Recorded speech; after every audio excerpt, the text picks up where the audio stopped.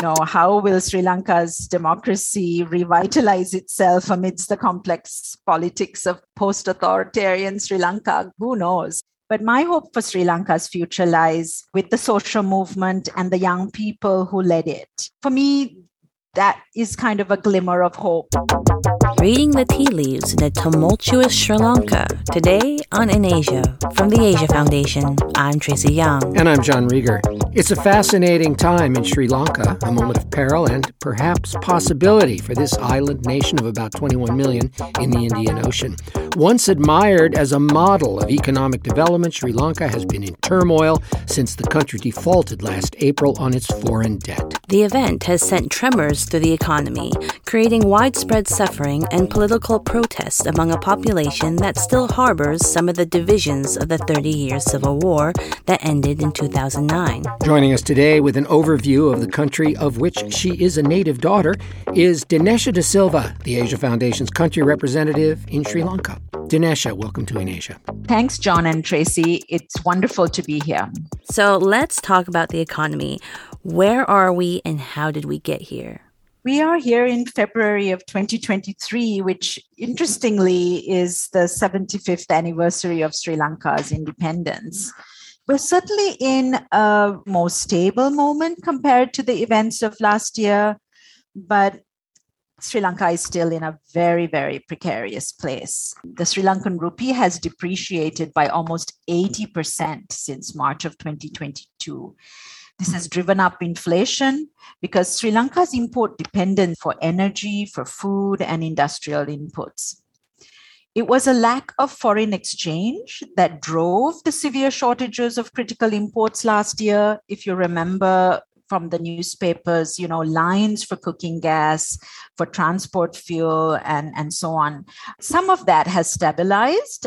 Gas is more freely available now. Fuel is rationed, but one can go to a gas station and use the national QR code system to get 20 liters. There are still some food items that are not available. Medicines are still very, very difficult to find. This is a shocking scenario for a country that had previously been admired for its development trajectory. I agree, John. I think it's a precarious path. In terms of your second question, Tracy, how did we get here? If we look back, say, a decade or so, Sri Lanka's current economic freefall was a foregone conclusion, really, driven by years of fiscal indiscipline, low taxes, risky commercial borrowing. Historical factors like the structure of the domestic economy, it was entirely reliant on the export of primary commodities like tea, rubber, and coconut. And as such, the country is reliant on imports of essential food items like food grains, pulses, milk, and sugar. Then there's the conundrum of how do you balance a high quality of life, provide free services and free education in a country with very low taxes. Sri Lanka has one of the lowest tax rates in the world, reaching a low of 8% in 2022. Unmanageable. How does one actually run a country without that tax revenue, right? And then on top of that, you had two huge policy errors by the previous government. Towards the end of 2019 and in early 2020, before the pandemic, the government enacted a massive tax cut in fulfillment of an election promise. So the government just went into an incredible crisis because there was just no revenue coming in. And then in May of 2021 came this decision to ban chemical fertilizers. Overnight, the farmers were asked to shift to organic fertilizer. And this resulted in a huge reduction in rice yield as well as vegetables and, of course, tea, which is one of the key exports of Sri Lanka. Compounding all these were a series of external shocks the economy and the society had to bear, starting with the Easter bombings, which choked tourism. Also, with everyone else in the world, the impact of the COVID pandemic. But between the loss of tourism earnings and these two policy errors, the Sri Lankan economy just went into a free fall. How has this fiscal disaster affected daily life in Sri Lanka? Well, Tracy, I would say that one of the most serious and debilitating impacts of the economic crisis has been the mass exodus of young people trying to relocate overseas, looking for opportunities in Australia, Canada, the EU, and the US. This is a huge drain of Sri Lanka's human capital and one which will have long-standing repercussions. Would you believe that the demand for new passports increased 250% during 2022? Holy cow. Unbelievable. And last September, the Association of Government Medical Officers announced that 500 doctors had left the country during the first 8 months of the year, leaving huge gaps in what was once a world-class health and hospital system. The government itself is fueling this exodus by lowering the minimal age at which women can migrate for work overseas from 25 to 21. And a no-pay leave scheme has been announced by government, encouraging civil servants to seek employment overseas for 5 years and still retain their retirement benefits. Dinesha, it sounds like the government is trying to outsource its salary obligations. Exactly. I mean, very much trying to take, as I said before, short-term kinds of solutions for a very big structural problem. The other impact we're seeing, John, of course, is the ongoing power cuts. They're around 2 hours and 20 minutes a day at the moment. And the Power and Energy Minister recently announced that if tariffs are not hiked up, we could end up with 6 to 8 hours of power cuts soon. Wow. The other thing that we are observing is that this economic crisis, since it has impacted so much on people's lives in terms of their livelihoods, we're seeing a significant increase in petty theft and robberies, particularly vehicle theft, as spare parts are not being imported and they're impossible to find. There's quite an alarming increase of shootings and reports of abductions and kidnappings. And with food inflation soaring, you can imagine the impact on households, right? Last December, the World Food Programme released a report that 1/3 of Sri Lankan households do not currently have a secure source of food, and that 70% of families are reducing their meal sizes. Sri Lanka has been negotiating for an IMF bailout, but the IMF has held back because of concern over some of Sri Lanka's bilateral creditors, in particular Chinese lending, which represents about 14% of the national debt, is encumbered with provisions that make coordinated debt restructuring difficult. Has Sri Lanka been dealing with the devil, so to speak? It's a complex situation, John, in that, yes, China is most certainly the largest bilateral creditor for Sri Lanka. And China's role in Sri Lanka's debt restructuring has come under a lot of scrutiny. A recent analysis, actually, by two young economists has pegged the debt to Chinese creditors broadly at around 7.3 billion, which is closer to 19.6%. And then just to unpack that a little bit, Sri Lanka borrowed heavily from China, from the government of China, as well as from China Exim and China Development Bank. So one needs to somewhat separate the two debts in some way, because debt restructuring is connected with the government. The banks, they are government connected, but they operate independently. So you can't really expect them to act in concert, together in debt restructuring. Although I think many countries that are supporting Sri Lanka's efforts are really demanding that. The Chinese Foreign Ministry made a statement yesterday that they will do all that they can to support Sri Lanka's debt sustainability, and that China will work with Sri Lanka, and that the Chinese banks will try to formulate a kind of a unified approach to debt restructuring in Sri Lanka. But, it's difficult, I think, for China to rethink, because any given decision that it takes also has implications for other countries. And of course, China currently has a domestic debt sustainability issue as well. Mm-hmm. Exactly. Well, Sri Lanka's difficulties servicing its Chinese debt has been growing for some time, eventually leading the country to hand over a major port as partial payment. That port has now hosted, among other vessels, a Chinese missile submarine. Is that a disturbing development?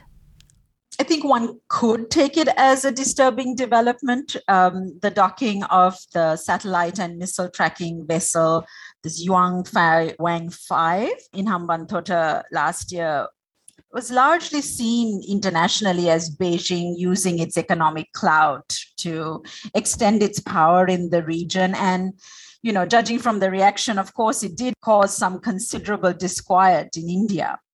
The Sri Lankan position actually has been to downplay any perceived threats and security concerns, focusing on balancing interests and on the revenue aspects of ships like this coming into Sri Lanka's ports. This is a big issue for Sri Lanka to think about, given its strategic location in the Indian Ocean, right? It really needs to carefully balance its interests and tread very carefully. And I think the government of Sri Lanka is very conscious of that. Apart from having to balance relations between China and India, Sri Lanka is now a host member of the Colombo Security Conclave with India, Maldives, and Mauritius. And interestingly, in July of 2022, that's almost a month before the submarine incident, Sri Lanka, with these other three countries, resolved to join hands to ensure maritime safety and security, to fight terrorism and radicalization and trafficking and organized crime. So you can see that Sri Lanka is trying to play a balanced and careful role. Last summer, many of us were transfixed by the public protests that came to be known as the Aragalaya. What was the Aragalaya, and what did we learn about the Sri Lankan public from those protests? Oh, so the Aragalaya was an amazing moment. Aragalaya it means people's uprising or struggle, and it really ignited everyone's imaginations and opened up a lot of interesting debate in Sri Lanka. In many ways, John, the Aragalaya was unprecedented in Sri Lanka. Its scale, its spread, its impact. I mean, it brought together Sri Lankans of all ethnic hues and class and religion. And they were brought together because of the suffering of the economic crisis. And also their shared resolve that they wanted to oust the person or persons who were responsible for the situation they found themselves in. So it was extraordinary.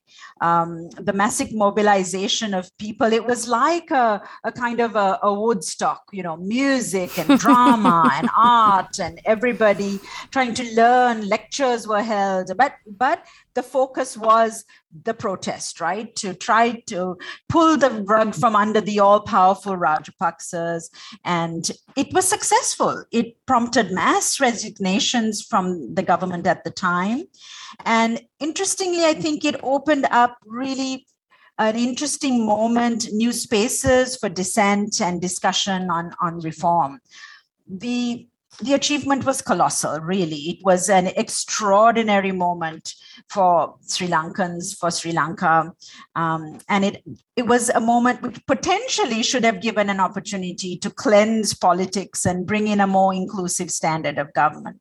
But the challenge is, how do we set Sri Lanka on that path? Because the Aragalaya lost its momentum in the wake of the deepening crisis, the arrest of several leaders. But it was really a glorious moment, I think, in the trajectory of Sri Lanka's history. And one hopes that its repercussions will continue to resonate in Sri Lankan politics and social spaces. The Aragalaya actually drove President Rajapaksa from office, quite literally. I mean, he fled the country in last July. Rajapaksa is a polarizing political figure and a member of a political dynasty who is remembered as defense minister in his brother's administration for bringing the civil war to a shockingly violent end. Do you see the current events in Sri Lanka leading to a change in the nation's political culture? I would hope so. back in August, we were doing a political economy analysis for a new project that we were undertaking. And we went out to the provinces and we talked to 52 political leaders across national, political, and local levels and asked this question, what did the Aragalaya do in terms of how did it change the nation's political culture? Is it changing? And many of them responded to us that it certainly triggered a major introspection within political parties in Sri Lanka, and that there was a wide recognition that citizens' trust in political parties had fallen to an all-time low, and that was well demonstrated in the Aragalaya. But while representatives of the smaller political parties stated that the Aragalaya had forced them to rethink the quality of the candidates that they wanted to put forward for any potential upcoming elections, the kind of more traditional mainstream parties were quite silent about this when we spoke to them, and perhaps it was too early. However, I think that across the political spectrum, there is the consensus that the compact between citizens in Sri Lanka and their political representatives has radically altered. Even though after all of what happened with the Aragalaya, the same 225 people are members of parliament are still there. I suppose we're going to find out in the coming weeks. Local government elections are scheduled for March, and one hopes that as people go to vote, they will remember the aspirations of the Aragalaya and, maybe use the opportunity for transformative change. Dinesha, this may be a bit of a tangent, but just pursuing this question of the political situation in the country, I read last month that another former prime minister had been ordered by the court to personally compensate the victims of the Easter bombings. Remind us what those bombings were, and what does it mean to hold a former political office holder personally liable? Is that a good sign or a bad sign for Sri Lankan politics? I think the Easter bombings were unprecedented. I mean, they were bombs that went off in multiple locations, particularly focused on churches and five-star hotels in Colombo. In January, as you say, Sri Lanka's Supreme Court held unanimously that former President Maithripala Sirisena and a former defense secretary and two senior security and intelligence officials, that they had violated the fundamental rights of the victims by failing to prevent the attacks, because we learned later that there had been some advanced information that had forewarned the government, but they did not take action.